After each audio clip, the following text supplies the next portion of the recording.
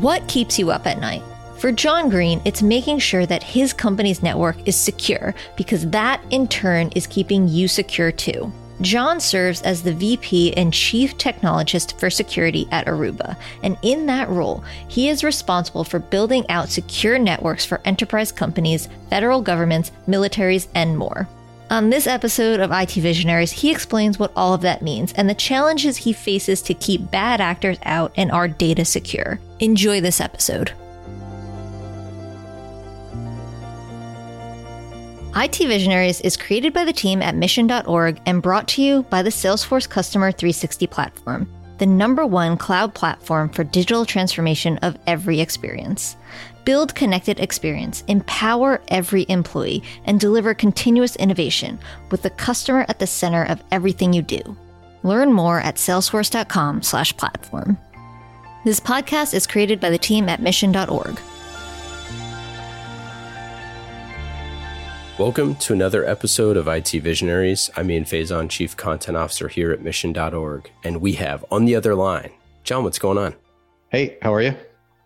So back in the Wayback Machine, when you first were thinking about joining Aruba, what was that like?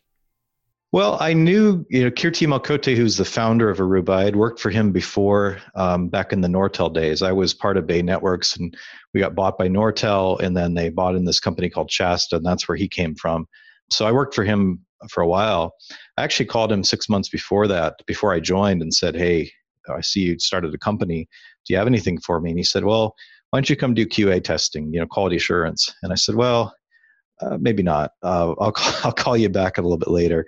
So I called him 6 months later, and he had something more aligned with product management. That's kind of what interested me. So ended up doing that. It was definitely a discussion with my wife. We weren't married at the time, but I said, "Hey, I'm thinking about joining this startup company. It's going to be low pay and long hours for a long time, and potentially no payoff in the end. So I like that. Are you cool with you cool with doing this?"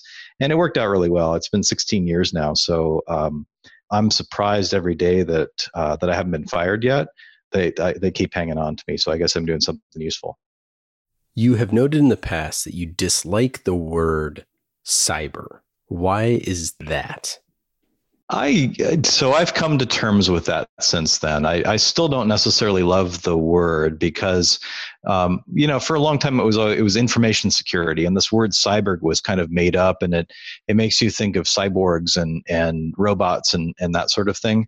But I've gotten over it, and the reason I've gotten over it is it's not information security anymore. It actually is cybersecurity.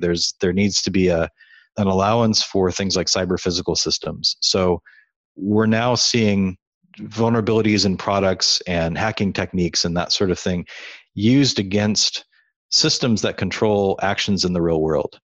And it's not that someone wants to steal my information, or it's not that they want to implant information. It's that they want to control my self-driving car and potentially run me off the road.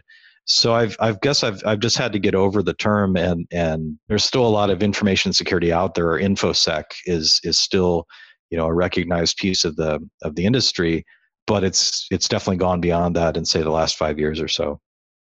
So when you're sitting down with an technology executive, mm-hmm. What's kind of the scope of the problems that they're coming to you with?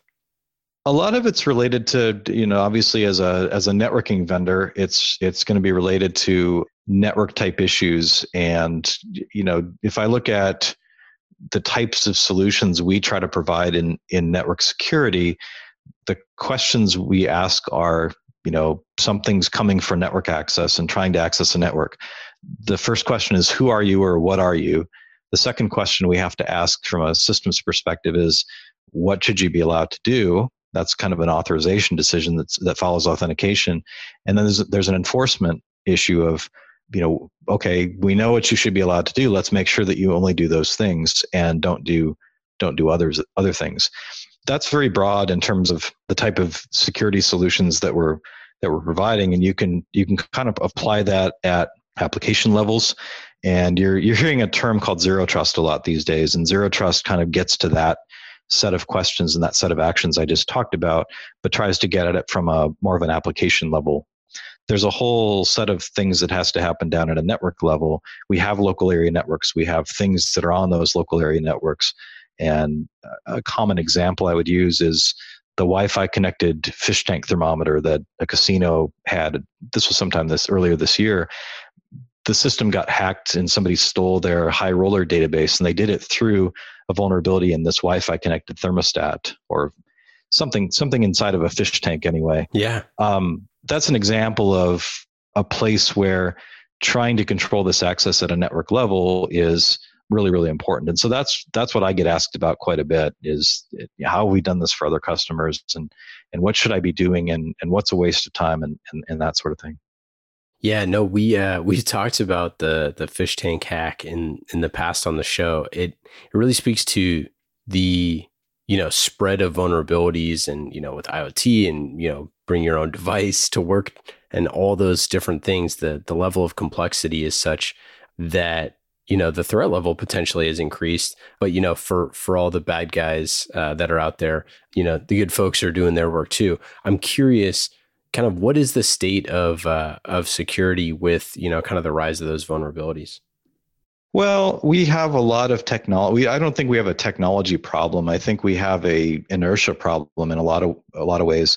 We've been talking about this, the idea of ending, fortress mentality or security perimeter mentality or whatever you want to call it. Even going back to things like deperimeterization, which was these guys they called themselves the Jericho Forum in probably 2005 or so. We've been talking about these things for a long time. And the simple premise is you can't treat the network or the IT environment as though the bad guys are on the outside and I have some, perimeter there and then everything on the inside is good. That mentality is what gets people into trouble. And if you look at the thermostat, the fish tank, if you look at what happened at Target stores way back when, it's all kind of the same thing. It's, we connected everything together with this fast network and everything could talk to everything. Well, everything doesn't need to talk to everything. And when you provide that type of excessive access into a network, it sets up the opportunity for bad things to happen. And, once somebody succumbs to a phishing attack and now there's bad software running on an inside device, that can be game over at that point because now an attacker has a foothold inside of your network, and inside the network, nothing is considered to be untrusted. Shifting that mentality is something that we really have to do. And again, Zero Trust is trying to get to that same type of idea. It's doing it in a little bit different way than we do it at the network layer, but it's all kind of the same thing. What about the rise of Edge? I mean, how does that play into this? Well, Edge, this is funny. So I'm getting old now, and I've seen kind of 6 different paradigm shifts within how we talk about computing, from mainframes and terminals to mini computers to client server model to now we're not client server anymore. And the latest buzz is all about cloud. And of course, now people are starting to realize, hey, cloud wasn't really the savior that everybody thought it was. It actually can be more expensive depending on how I'm doing things. And I've got more security concerns about where that data is and where it lives and who can get it and that kind of thing. So we'll settle on something that, I think that pendulum will swing back, and we'll say there's a certain amount of compute power and services that belong in public cloud. There's a certain amount that belongs in private cloud. There's a certain amount that belongs on-premise in my own data center running on a server. The edge is kind of that next thing that it's there, but I don't know that people are considering it too much yet. An easy example of what edge compute is look at an average car today, or look at a self-driving car if you want to, but if not, look at something like a Tesla. There's a huge amount of sensor input that's happening on that car at all times. That sensor input is driving decisions that are made in logic that has to be contained within the sheet metal of the car. There's no time when you're operating at highway speeds to be sending data back to the cloud, waiting for some compute action to take place, and then that response comes back down, both from network latency, from the amount, the sheer volume of data that has to go there, to the timing and the latency. You have to have a lot of compute power sitting there at the edge. And there's going to be a lot of other things that are like that. Cameras, and as robotics advances, there's a lot of stuff happening at the edge that stuff never touches the core of the network. It never touches, a cloud data center or even a data center of any sort. We might get metrics off of it. We might get measurements. We might get historical data, but the raw computing is actually happening there at the edge. Not a ton of people are thinking about that yet. There are obviously I participate with DEF CON every summer, and the car hacking village has been there for probably 5 or 6 years now, at least, maybe before that. So there are a core group of people looking at that kind of thing in the context of cars, but as a broad category, edge compute is something that I think is largely overlooked at this point. Yeah. So we recently had on Cole Crawford, the CEO of Vapor.io. Yeah. One of the really interesting things is they were one of the founding members of the State of the Edge, project that, comes out every year and is coming out in December. We have to figure out what it even means. Like what is the different, where is the edge? What are the different areas? How are we looking at networks? I'm curious, like, where do you feel like, for lack of a better phrase, the state of the edge is right now? Yeah, it's an interesting one because it seems like it should be obvious. And if you start to dig into it a little bit, maybe it's less obvious. We look at edge primarily as the place where the user first interacts with some kind of a network service, an enterprise service. It could be a cloud service, could be whatever. But it's that final step where there's a device in a user's hand or a device connected, in a user's home or office or something like that. That's kind of what defines the edge to us is really that last point where you have some kind of physical interaction. We could deep dive off that, I think, in a lot of different directions, but it's a working definition, I guess, that we would use.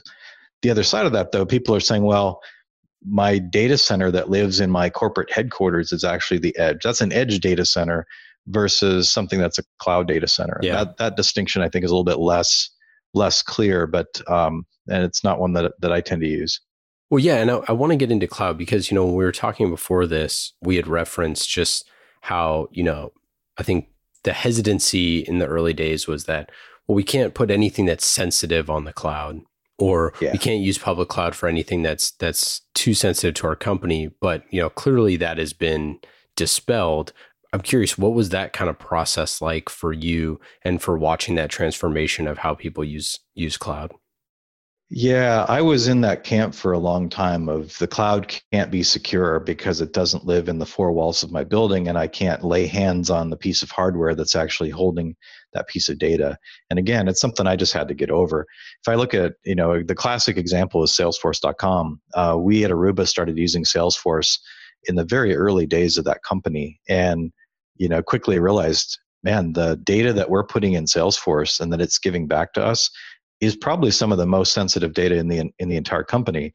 And we seem to have no problem with putting it out there, and neither does anybody else. Nobody's looking at it as a strange sort of thing.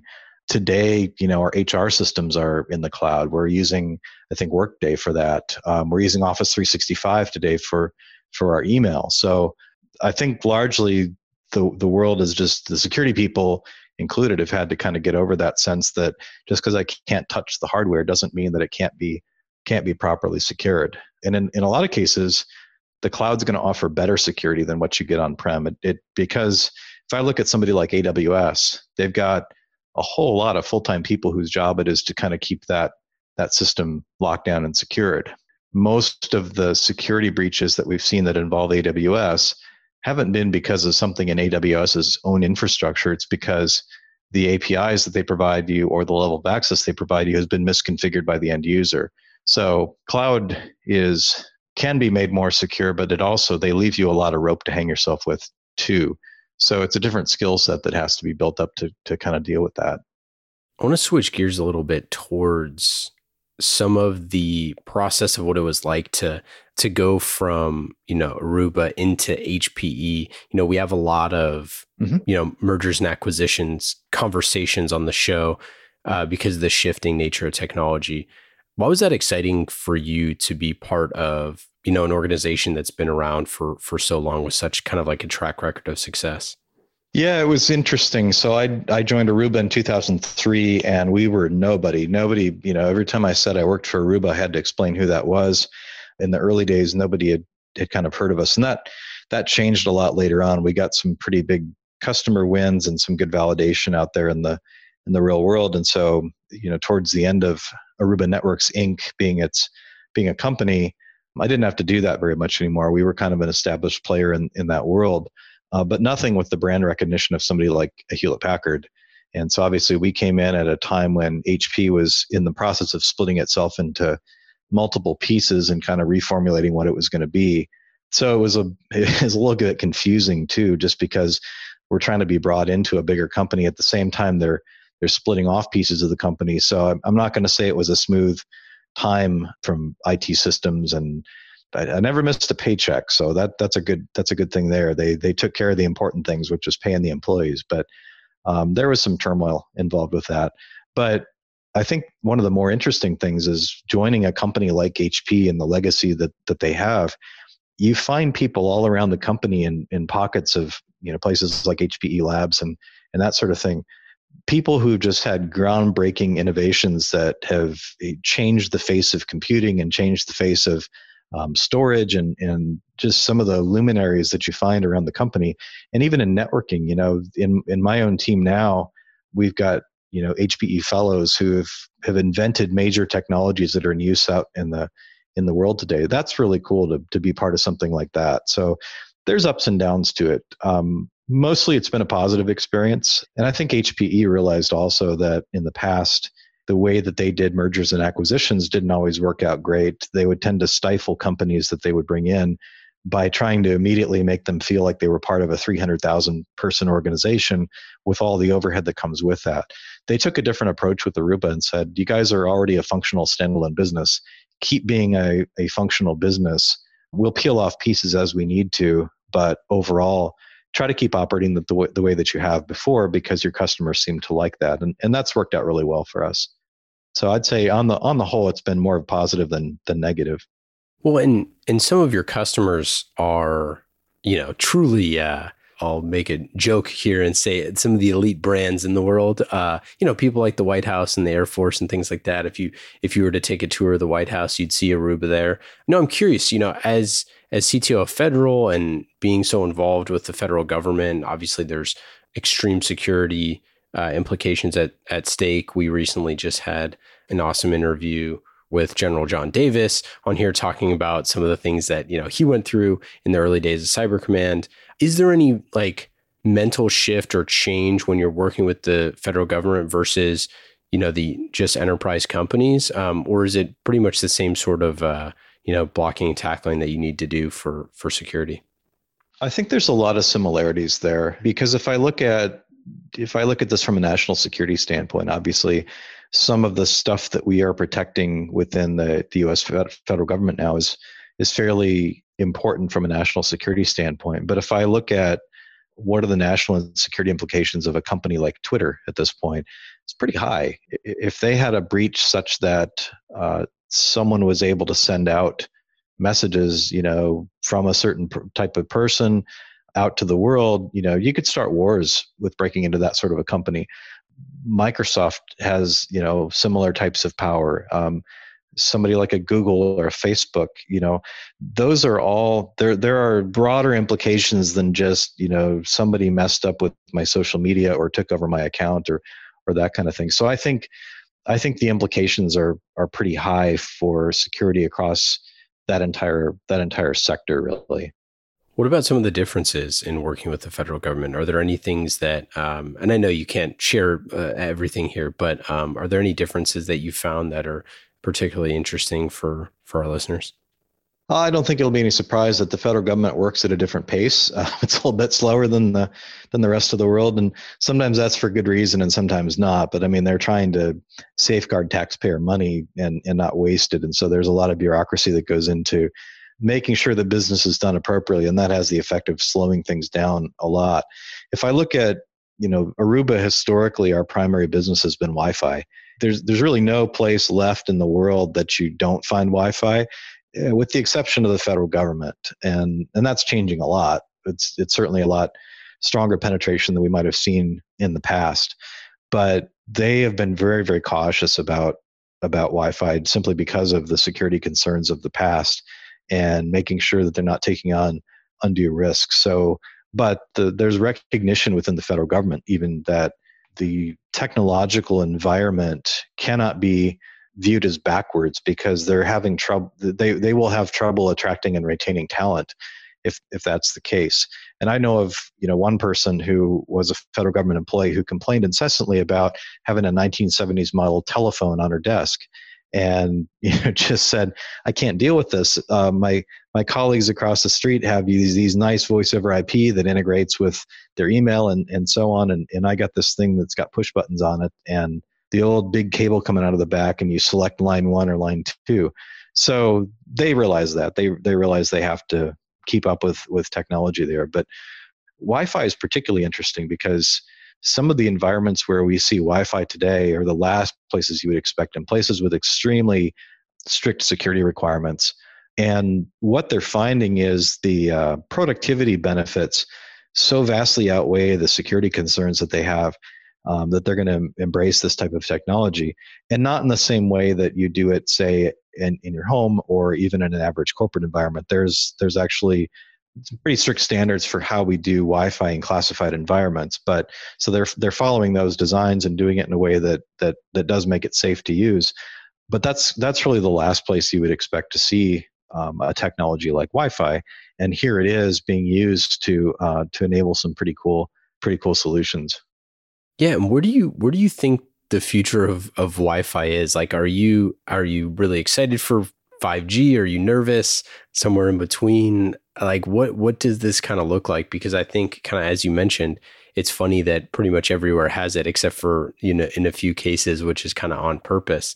And I guess really what I'm getting at is, how does my personal Wi-Fi increase? Because goodness gracious, we've had too many call drops on podcasting across the interwebs here.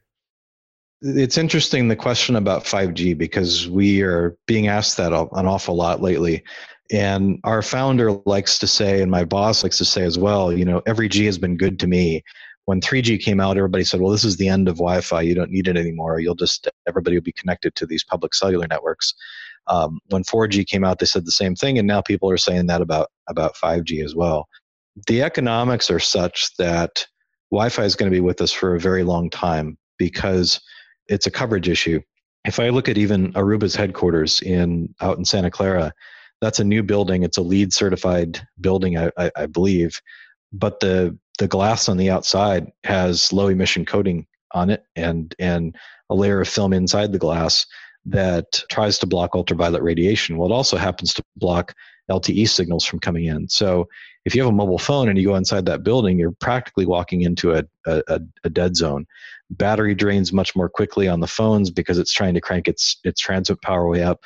Calls get missed, calls get dropped, and a lot of times the mobile phones just don't work inside that building. And that's the case for an awful lot of new construction these days for the same reason. You can solve that problem. You can put a cell tower right on top of the building, and in some cases that's going to be enough signal strength to get through. You can also decide to distribute LTE signal inside of a building. That's really, really expensive, especially compared to a technology like Wi-Fi. So the way I solve that problem is to turn on Wi-Fi calling on my phone. The phone now nails up a connection back to Verizon, who's my mobile provider, and I can make and receive phone calls, text messages, and so on over the Wi-Fi. And that's, I think, one of the benefits of 5G is you're going to be able to have the changes in 5G aren't necessarily in the radio towers. The bigger changes are in the core of that.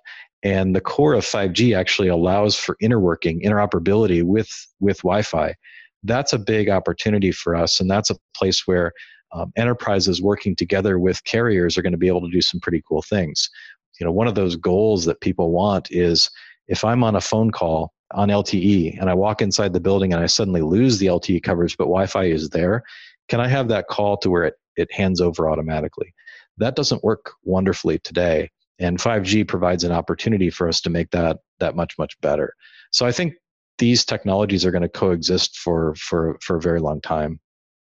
Yeah, I'm glad you mentioned that, because I think that is one of the clear gaps right now, is the interoperability between changing location. It's kind of similar to, how we made all of these geographic changes in our cities, like, the city of Palo Alto is different than Sunnyvale, is different than Mountain View, or, whatever city it is. But ultimately, like, we transverse all of them so easily with cars now that, there's really no change to the person. Well, it's kind of the same thing as we're hopping in between these networks. The thing that I find just absolutely fascinating is like how we're getting so close to 5G, and yet we still have like 3G in so many areas with hills and things like that. Like if you are, on whatever network you're on, and you still barely have, cellular connectivity, and yet some areas are so fast. Like, I'm curious, like, what is the reason for the disparity in those type of networks?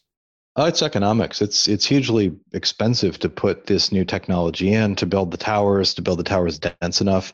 And that's that's a reason why we continue to see investment in technologies like Wi-Fi, is it just costs too much. There's estimates of anywhere between a 4x to an 8x cost advantage to be putting in Wi-Fi versus to put in carrier operated LTE service or 5G service or what have you. So it's a simple matter of economics. I want to put the fastest towers where I can provide the most service to the most number of people. And as you get into areas where the density gets lower, it just doesn't make sense to come back in and start building out new towers and putting in newer generation technology. So that's a big issue that the carriers really have to deal with.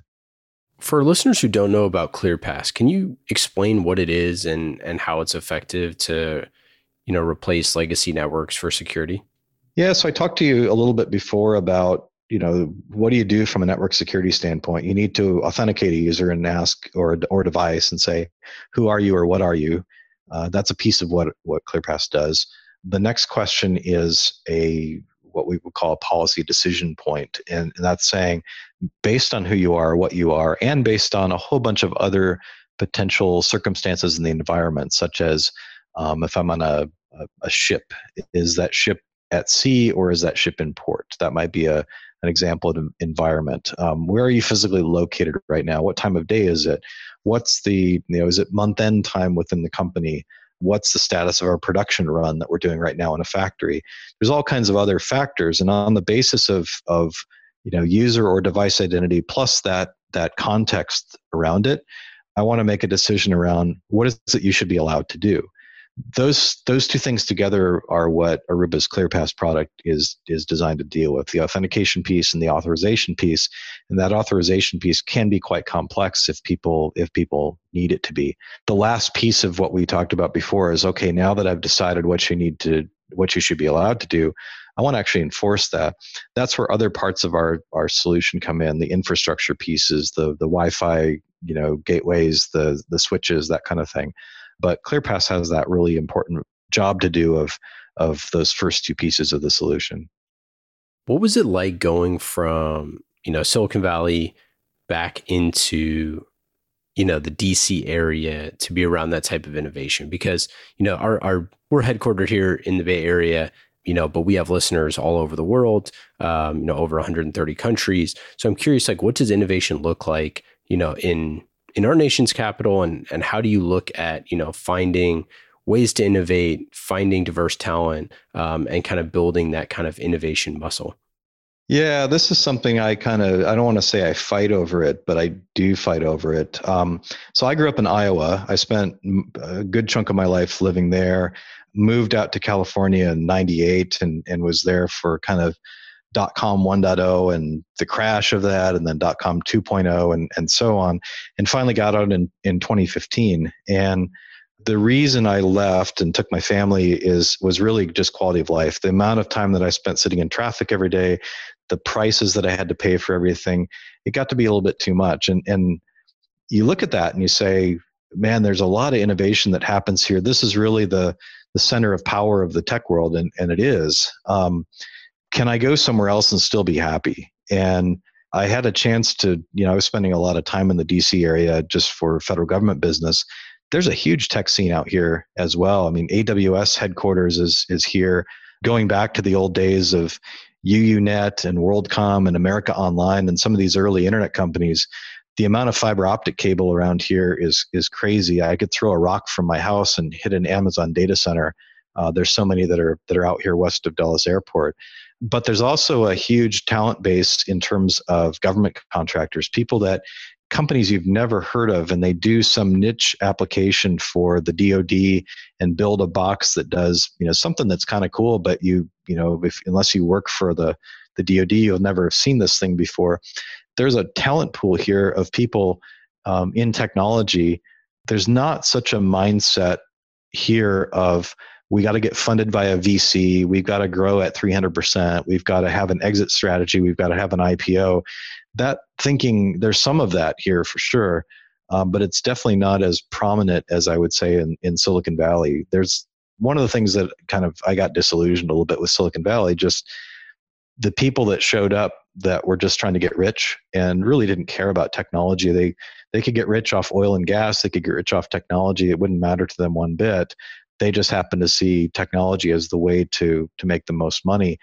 And that's a bit of a turnoff. And I find less of that around here.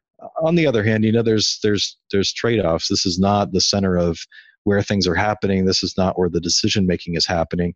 And so you do miss out on certain things by not being there in Silicon Valley. From a talent perspective, from a hiring perspective, we've really had to reach out as well. I think the talent pool in Silicon Valley is it's starting to get really difficult to hire additional talented people beyond what you already have in that area, just because the competition is so fierce for people. I've gone back to my home state of Iowa and actually hired. My threat research group is located there. So I found some really talented guys who are good at breaking stuff, who are good at breaking into systems, and they're sitting in Des Moines, Iowa, which is a great town, and I would go back to it in a heartbeat if it weren't for my wife not getting along with winter very well. But there's talent everywhere, and the beauty of the internet is they don't have to be sitting in the same place anymore. There's no benefit to me being in the building in California versus me being in my home office, as long as I can be productive. Yeah, totally agree. And also, you need to have people out there in, areas of the globe to figure out what things are like on the ground. Like what is the ground truth? And I think it's, it's an important way to look and find talent, but also to look and ultimately solve your customers' problems. Yep, absolutely. So what are the biggest security problems you're trying to solve at Aruba? Well, beyond the network security stuff we've talked about, if you ask me what keeps me up at night, it's keeping our products safe from people, from adversaries that want to try to compromise us. And they don't want to compromise us, they want to compromise our customers. So if you think about us as a Wi-Fi vendor providing, a wireless network that extends outside of people's buildings, and we're doing it for some of the top customers in the world, that makes us a target for people that want to do harm to those people and do it through us. And we spend an inordinate amount of time trying to make sure that sort of thing can't happen, from the way that we write code, from the checks that we make on products, from just even being paranoid about our own people and our own processes and our own hardware and our supply chain and that kind of thing. So that to me is one of the biggest security problems that I'm trying to solve, that's not really visible to the outside world. But I think it's really important, because the bad guys out there are getting more and more creative in terms of how they decide to go after things. So you've recently talked about in a keynote that you think security should be built into the network itself. What do you mean by that?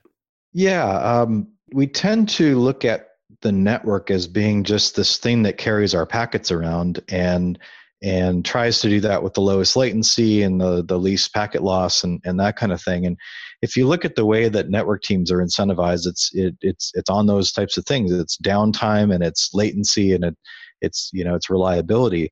Versus security people will come in and say, well, I'll satisfy my job if I drop every packet on the network and block it from being transmitted. Because really the security guys aren't incentivized to say, only carry the traffic that's good. Don't carry the traffic that's bad. And that's a shift that we have to make in terms of using the network as a piece of the security infrastructure, instead of saying, well, the network is the network, but we're going to put our security around that and add firewalls and add IDS and add these other types of systems. Security built into the network itself starts with being able to trust the network and trust the products that make up the network. And we've seen several examples of that in the news within the last year of network infrastructure itself becoming compromised. You're never going to find that sort of thing. People aren't they're not looking at their switches and their routers and that sort of thing as something that's infected by the bad guys and is being used as a pivot point or an observation point or what have you. So being able to trust the network from the beginning is part of that. Once you have that, you can then say, well, why don't I use the network to at least give me some control over who's out there, what they're doing, and that type of thing. So that's kind of what that means, is use the network to build security in at that layer. Yeah, it's a great point that it's just not necessarily the first place that people go. Has there been anything that you've heard from technology leaders after the fact that were like surprising to them about, why security should be built into the network? I think, and this is a difficult one, because how do you quantify the number of attacks that you prevented? Yeah. People that have good network segmentation and people who have good network design are going to have a reduction in the number of attacks. But it's hard, just like in all of security, it's hard to quantify the things that didn't happen to say, hey, look, we had a good design here and these things didn't happen. And we really don't have, unless people are keeping benchmarks of before and after. Yeah. It can be tough. And even there, it's not entirely crystal clear. So that's the hard part there. But I think people do suffer less breaches. They suffer, even if they get breached, the impact is less if you've got good network segmentation in place.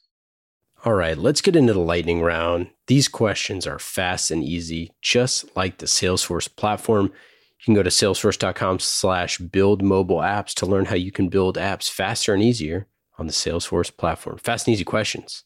John, are you ready? Okay. Number 1, what app are you using on your phone that's the most fun? That's the most fun. Oh, geez, that's not an easy question to answer. I'm going to say Garmin Pilot. What is your favorite book or podcast that you've read or listened to recently? I listened to a podcast called Security Now by a guy named Steve Gibson. I find it fascinating, just the level of the nerdiness that he will get into, but the depth of explanation that he goes into. It's great. What's your favorite thing to cook or eat? It's anything that's spicy. Ooh. So I'm going to say, I'll say barbecue as favorite thing to cook. Favorite thing to eat is anything that's hot. What's your advice for security professionals out there that are looking to have the truly amazing journey that you've had? Not a lot of people, in a company for 10 plus years. I mean, that's truly, you're the exception, not the rule here. Any advice for those folks? I'm going to advise you, don't follow in my footsteps. Don't get kicked out of college. That doesn't accelerate your career, but it does provide an interesting pathway. People say they want to go into security today.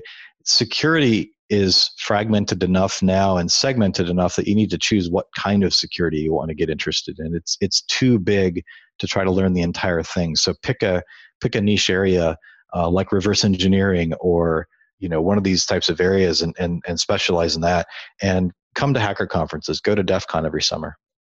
What would be your best advice for a first-time CISO or CTO?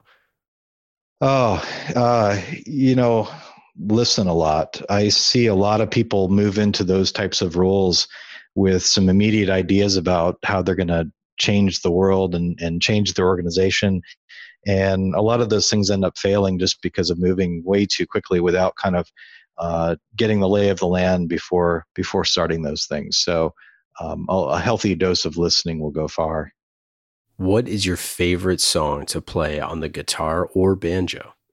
I liked, and I'm going to admit, I'm a lousy guitar player. I've never learned a song the entire way through. I just play the interesting parts, but I probably play a lot of Metallica, but it would just be the kind of the first 2 minutes of each song. That's pretty good. That's all you need, right? Okay, last question. Yeah. Second to last question. What technology are you most excited about going forward?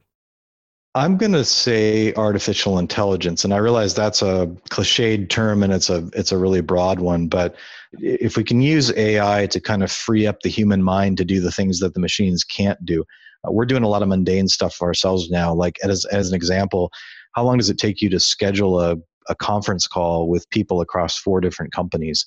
An AI bot ought to be able to do that kind of thing for me. So I'm excited for real and meaningful AI to come along. What question do you never get asked that you wish you were asked more often? Clearly, that question is going to be, are you an airplane pilot? Because every pilot loves to slip in somehow into the conversation that they are, in fact, a pilot. And so it'd be so much easier if people just asked that question. Are you a pilot? I am a pilot, yes. It's funny. We've had a few pilots on the show, and they do always mention it. They figure out a way, yourself included. Yep. I love it. Always. Awesome. Thanks so much for taking the time and coming on the show.